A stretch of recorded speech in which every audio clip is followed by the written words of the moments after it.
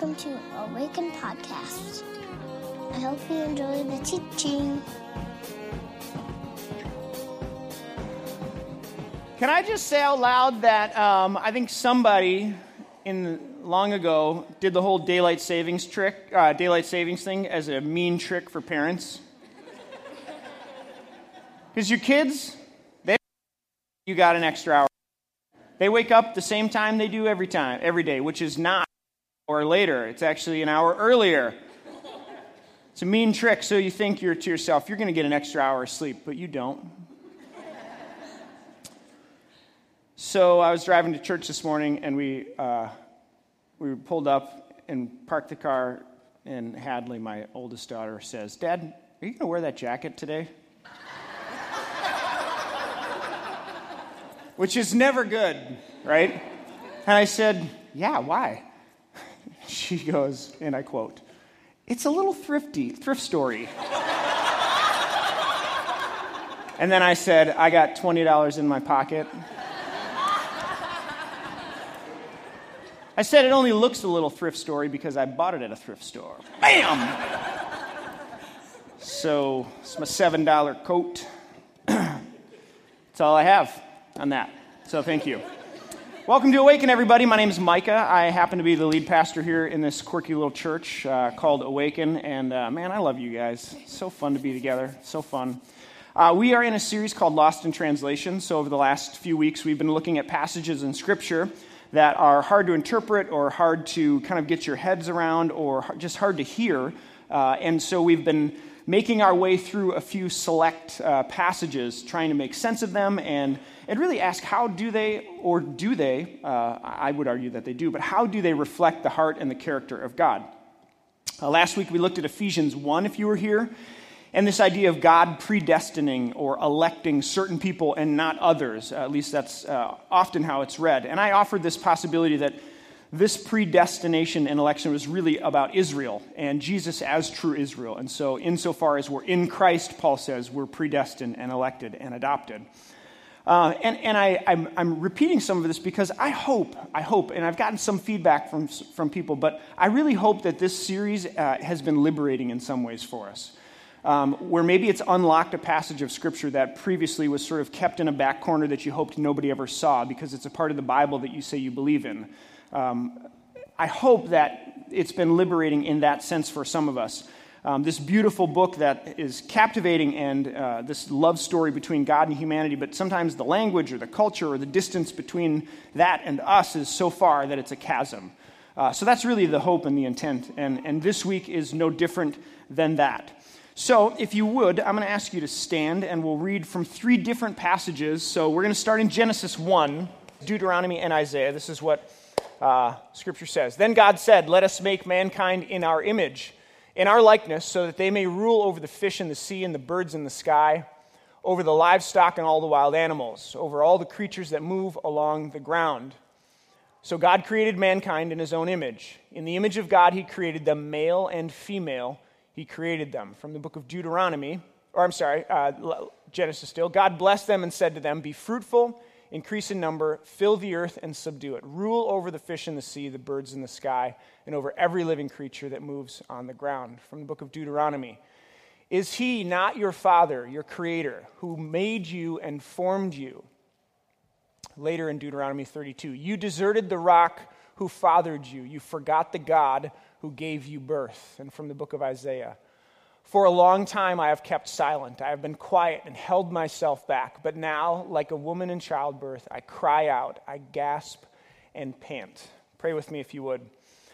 God, this morning as we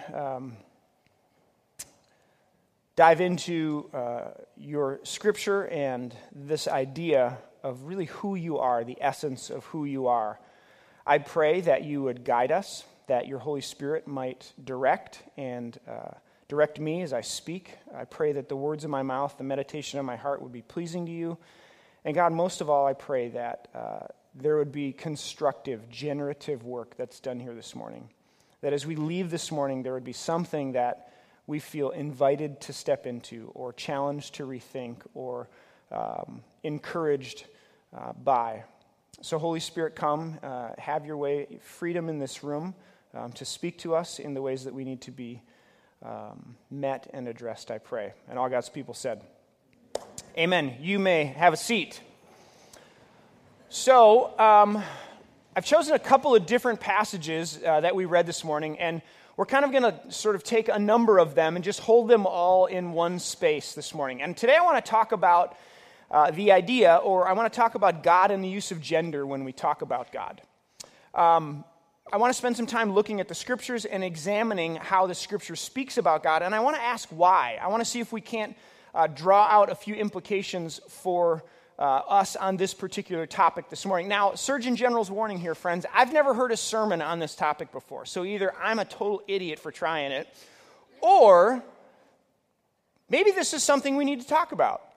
Maybe this is something that we can have or create some space where there can be some thought and processing about this particular topic. And I'm just curious, how many of you have ever read the Scriptures and wondered why it's predominantly a male or masculine metaphor or language? Has anybody ever wondered that before? Am I the only one in the room? Okay.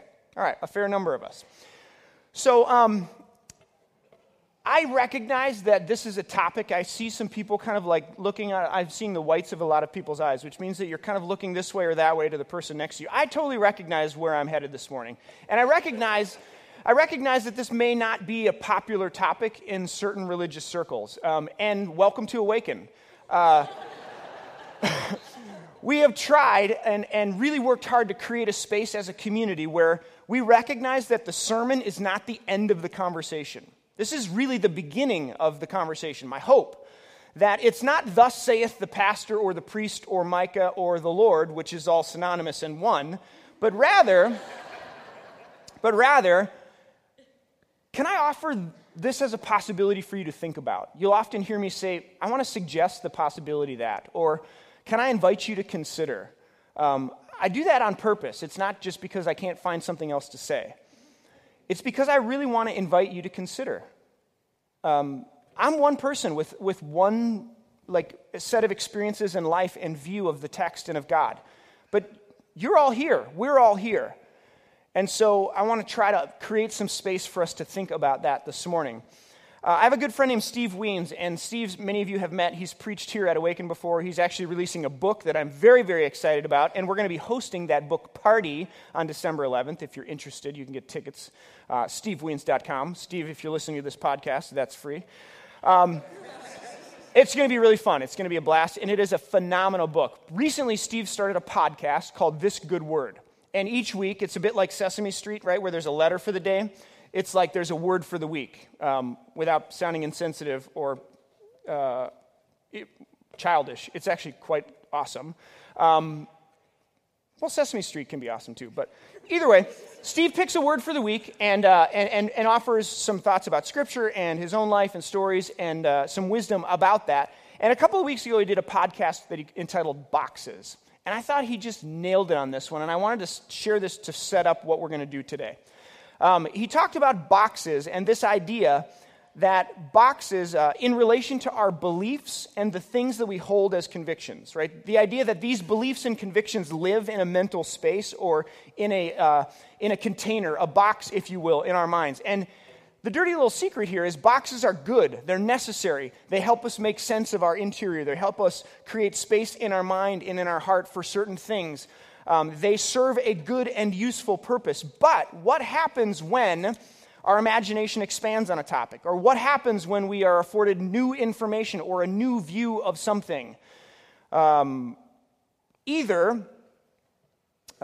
we climb out of the box that we've previously been living in and that holds our belief and into a new one. We expand and we grow, or we sort of stay put and we stay where we are. Because let's be honest, moving is really hard work, right? I just moved. My gosh. Don't do that. It's very stressful, really stressful.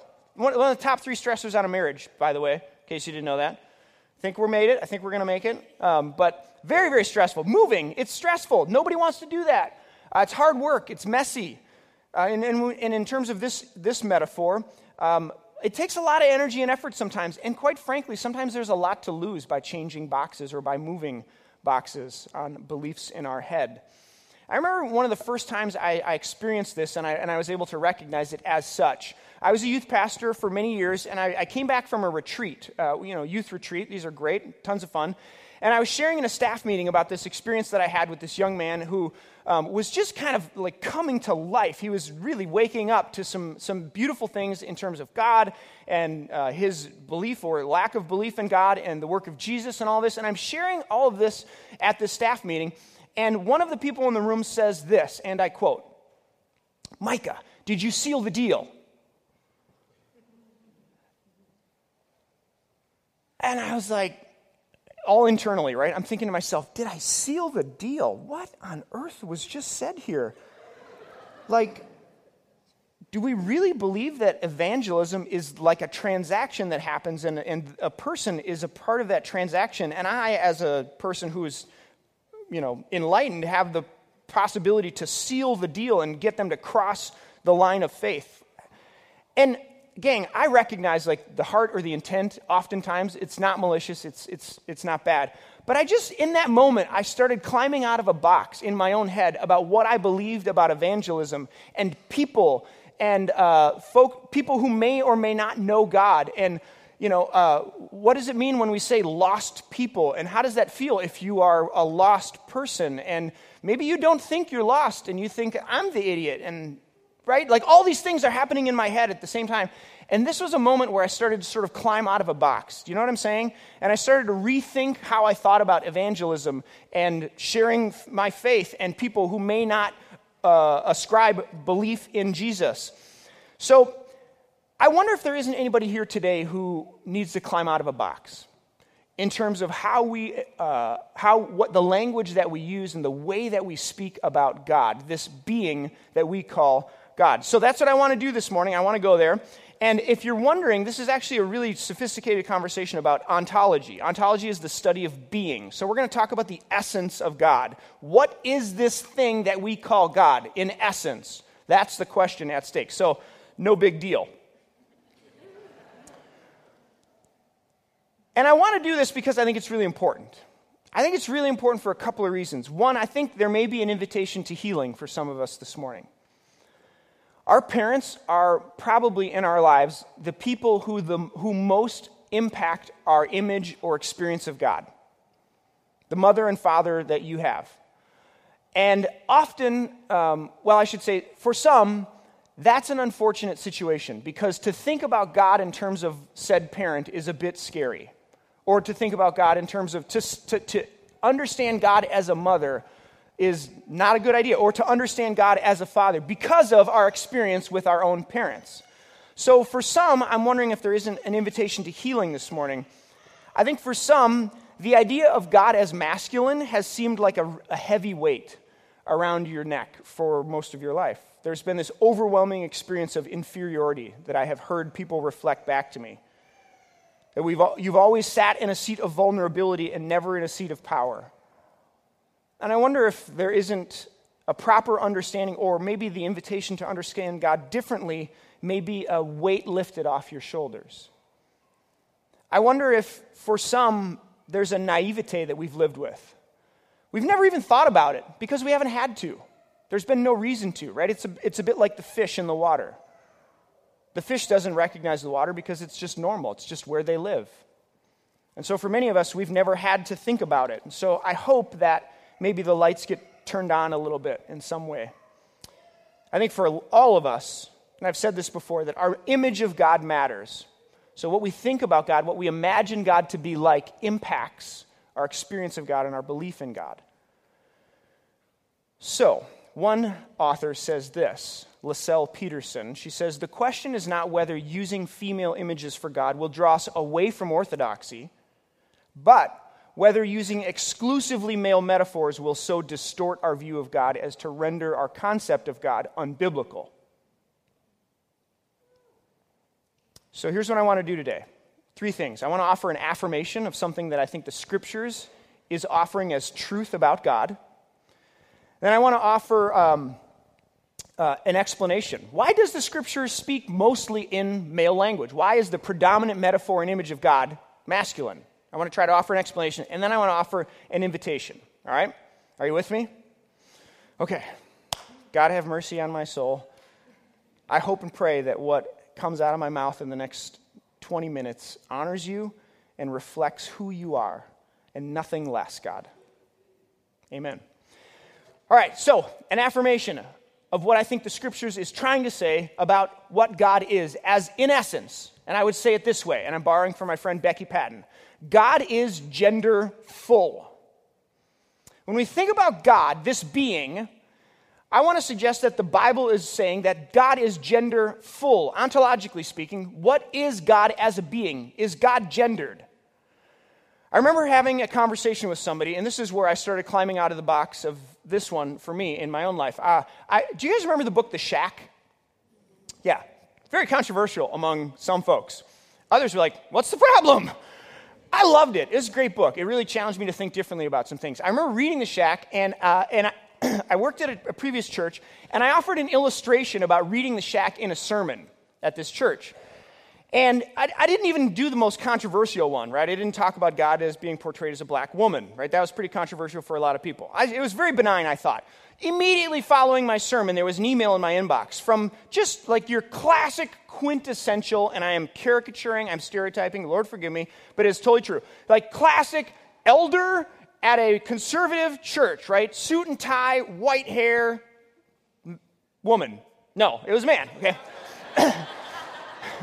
Just your classic, right? I mean, this is the person who emails me, and I'm like, oh man, here we go, right? So I go out to Perkins with this person, and Sonny, I'd like to talk to you about a couple of things. Your usage of the shack, and it was kind of, the spirit of it was like, listen here, you're young, you're learning, I'm going to give you the benefit of the doubt, but let me teach you a few things about something. And the message was, I don't think it's a good idea for you to use a heretical book as an illustration in a sermon, was kind of the deal. And I sort of tried to explain myself as to like why I chose this. And then there came this moment where, and maybe it was cavalier, maybe it was immature, maybe I shouldn't have said it, but I said to this guy, do you think God has a penis?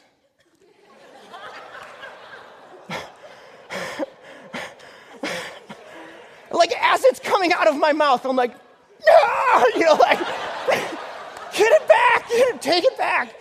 But you can't. You can't take moments like that back. So I'm, young, immature, inexperienced pastor, and I say to this, stately elder of this church, like, do you think God has a penis?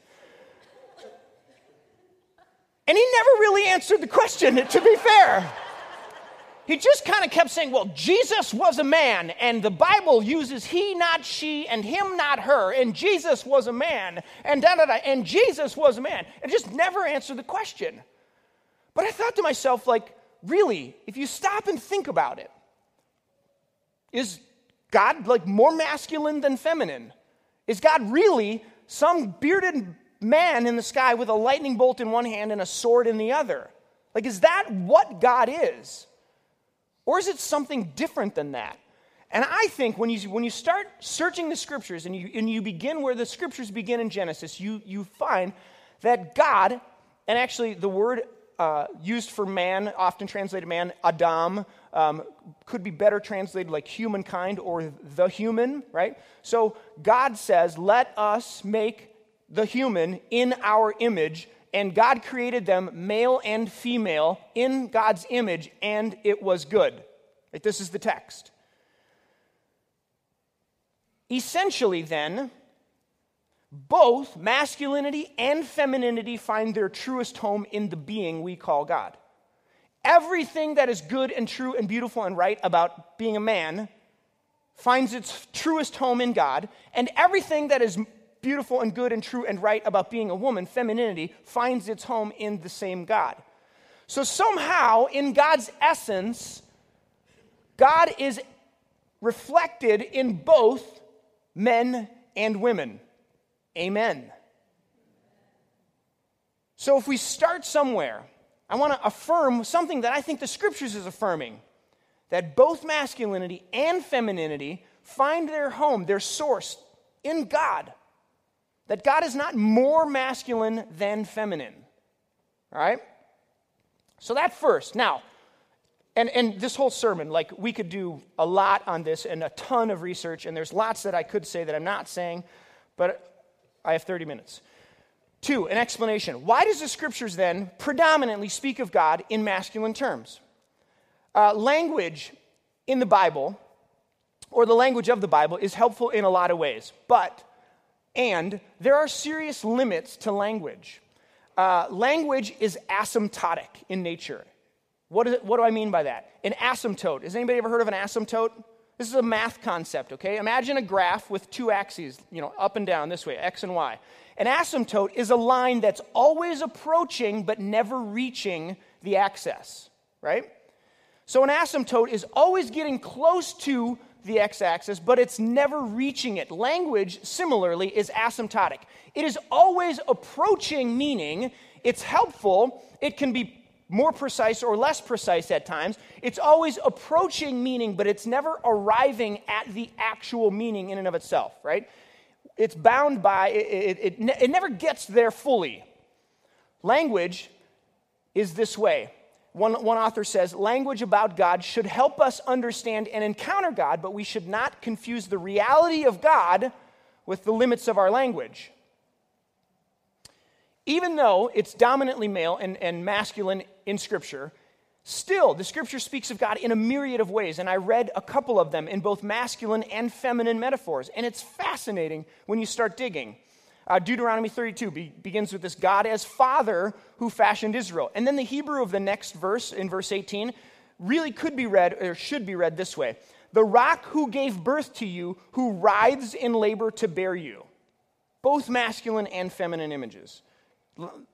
Isaiah 42 speaks of God as a woman in labor, gasping and panting and screaming. Haven't seen a lot of guys doing that lately. Isaiah 66, as a mother who comforts her child, so I will comfort you, Israel. Isaiah 49, can a mother forget a baby at her breast? So I will not forget you, Israel. These beautiful pictures of God in feminine terms. So not only does Scripture speak of itself in terms of both male and female, but throughout the church history, we have church fathers and mothers who have spoken about God in this way. Clement of Alexandria intentionally mixed metaphors when he said, Christians nursing at the breast of God the Father. There's a medieval mystic, a guy named Meister Eckhart. That'd be a nice name. Hi, my name's Meister Eckhart. Next question. He describes God's activity this way. He says, what does God do all day long? God gives birth. From all eternity, God lies on a maternity bed giving birth. This is what God does. Gives birth to new things. John Wesley, 1700s. From the womb of the earth, by divine command, like a newborn infant, God wraps it in clouds as swaddling bands. So we find, even in church history, that this happens. An explanation. 1, Scripture is a product of its context and culture. We talked about this a couple of weeks ago. That the Bible is a product of its context and its culture. So if you rewind 2,000 plus years in the Middle East, it should be no surprise to any of us that the predominant language and metaphors that are used are masculine. That doesn't necessarily reflect the being of God or the truth about the being of God, but rather, I would submit, the product of the culture and context from which the Bible arises out of.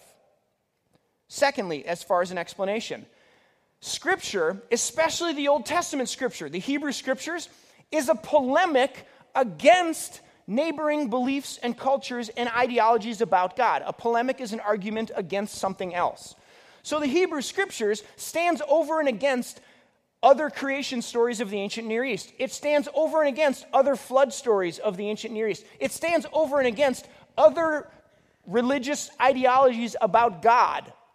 So when the Scripture speaks about it, one Hebrew scholar says this. The reason why the ancient Hebrews never called God mother was they were reacting against the allurement of the mother goddess cult because they somehow sensed the difference between true divinity and deified nature. What's this guy saying? Essentially, ancient mother goddess worship was not about empowering or glorifying women, but rather about the worship as nature, the worship of nature as divine. So everything that comes with nature, fertility, sexuality, life, health, and death, were associated with mother goddess worship, right? You still following? And then conflated with religious ceremonies. And so when you found neighboring ancient Near Eastern religions and they were worshiping and mother goddess things were happening, it was often connected to bizarre sexual practices and religious practices all married into one.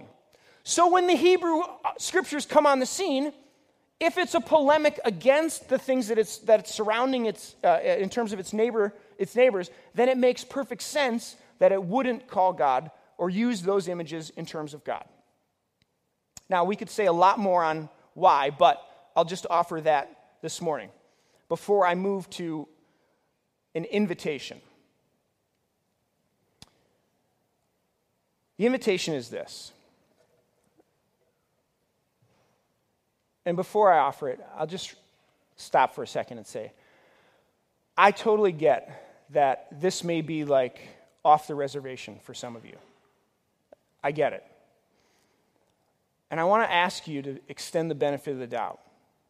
And I want to ask you to entertain the possibility that maybe, just maybe, if our image of God matters, then there may be a fuller image of God that is waiting for you. Here's my invitation as we close. Let God be what you need.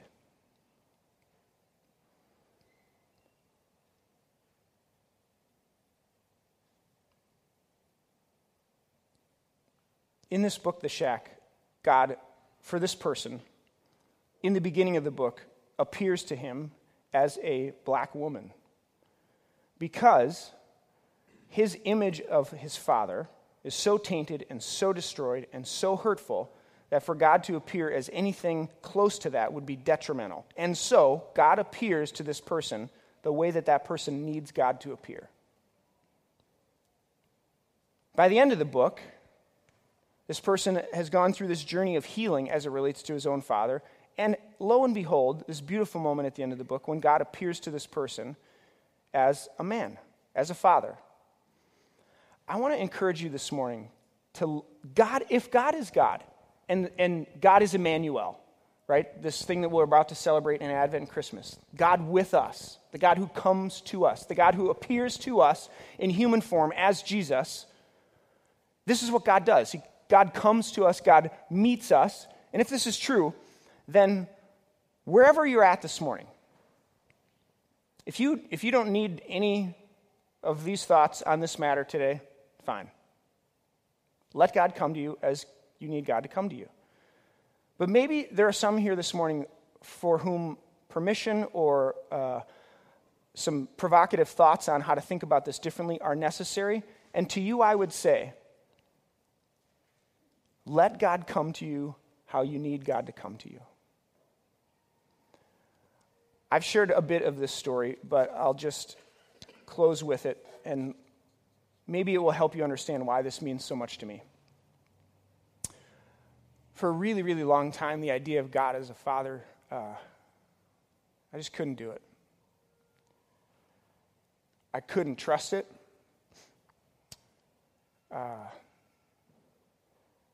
It did not make me feel good. It was not helpful. And before I even had language for it, the idea of God as a mom who would just pick me up in her lap and tell me it was going to be okay felt so much better than a God as a father for me. And I don't think I'm the only one. And doesn't have to be one way or the other. Maybe for you, the idea of God as a mother is just totally crazy because your mom left and she wasn't there, or she was a horrible person to you. For me, part of my trip when I went to Israel a couple of years ago was a lot of healing that happened in my own heart and in my own mind about God as a father, where I finally came to a place where I said, you know what?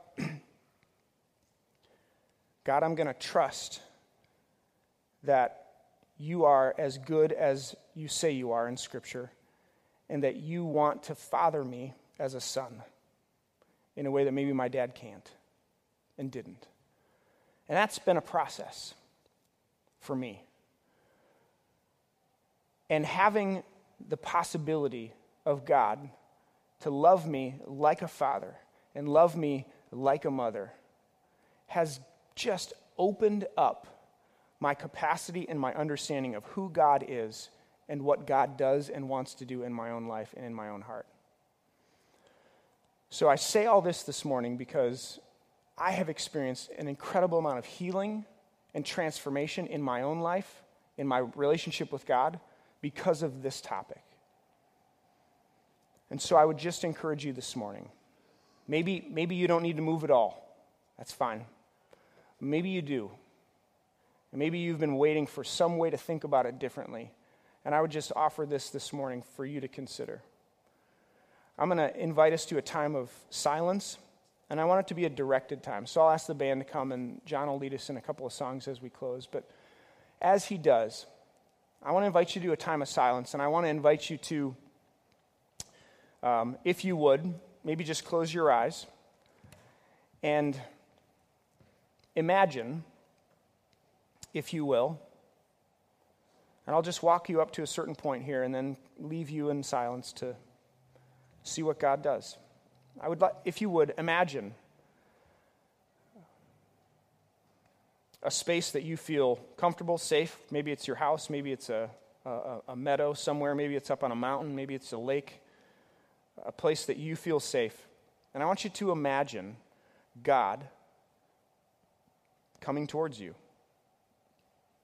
coming to meet with you.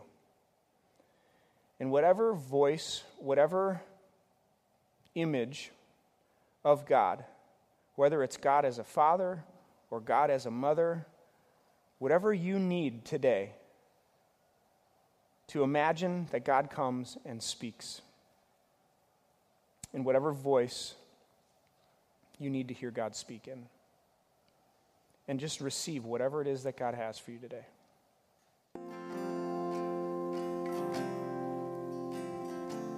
Hi, my name is Deb. I'm one of the prayer team members.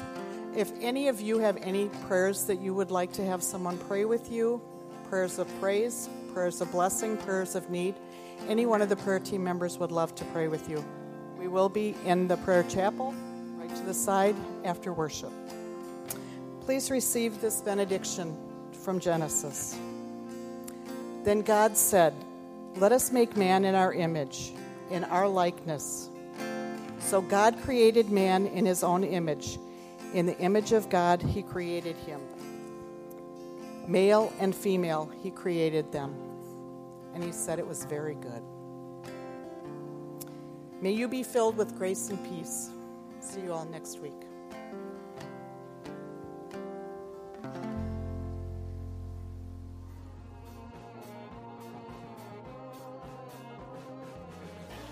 Find us online at www.awakencommunity.com or on Facebook at www.facebook.com/awakencommunity or on Twitter at Awaken Community.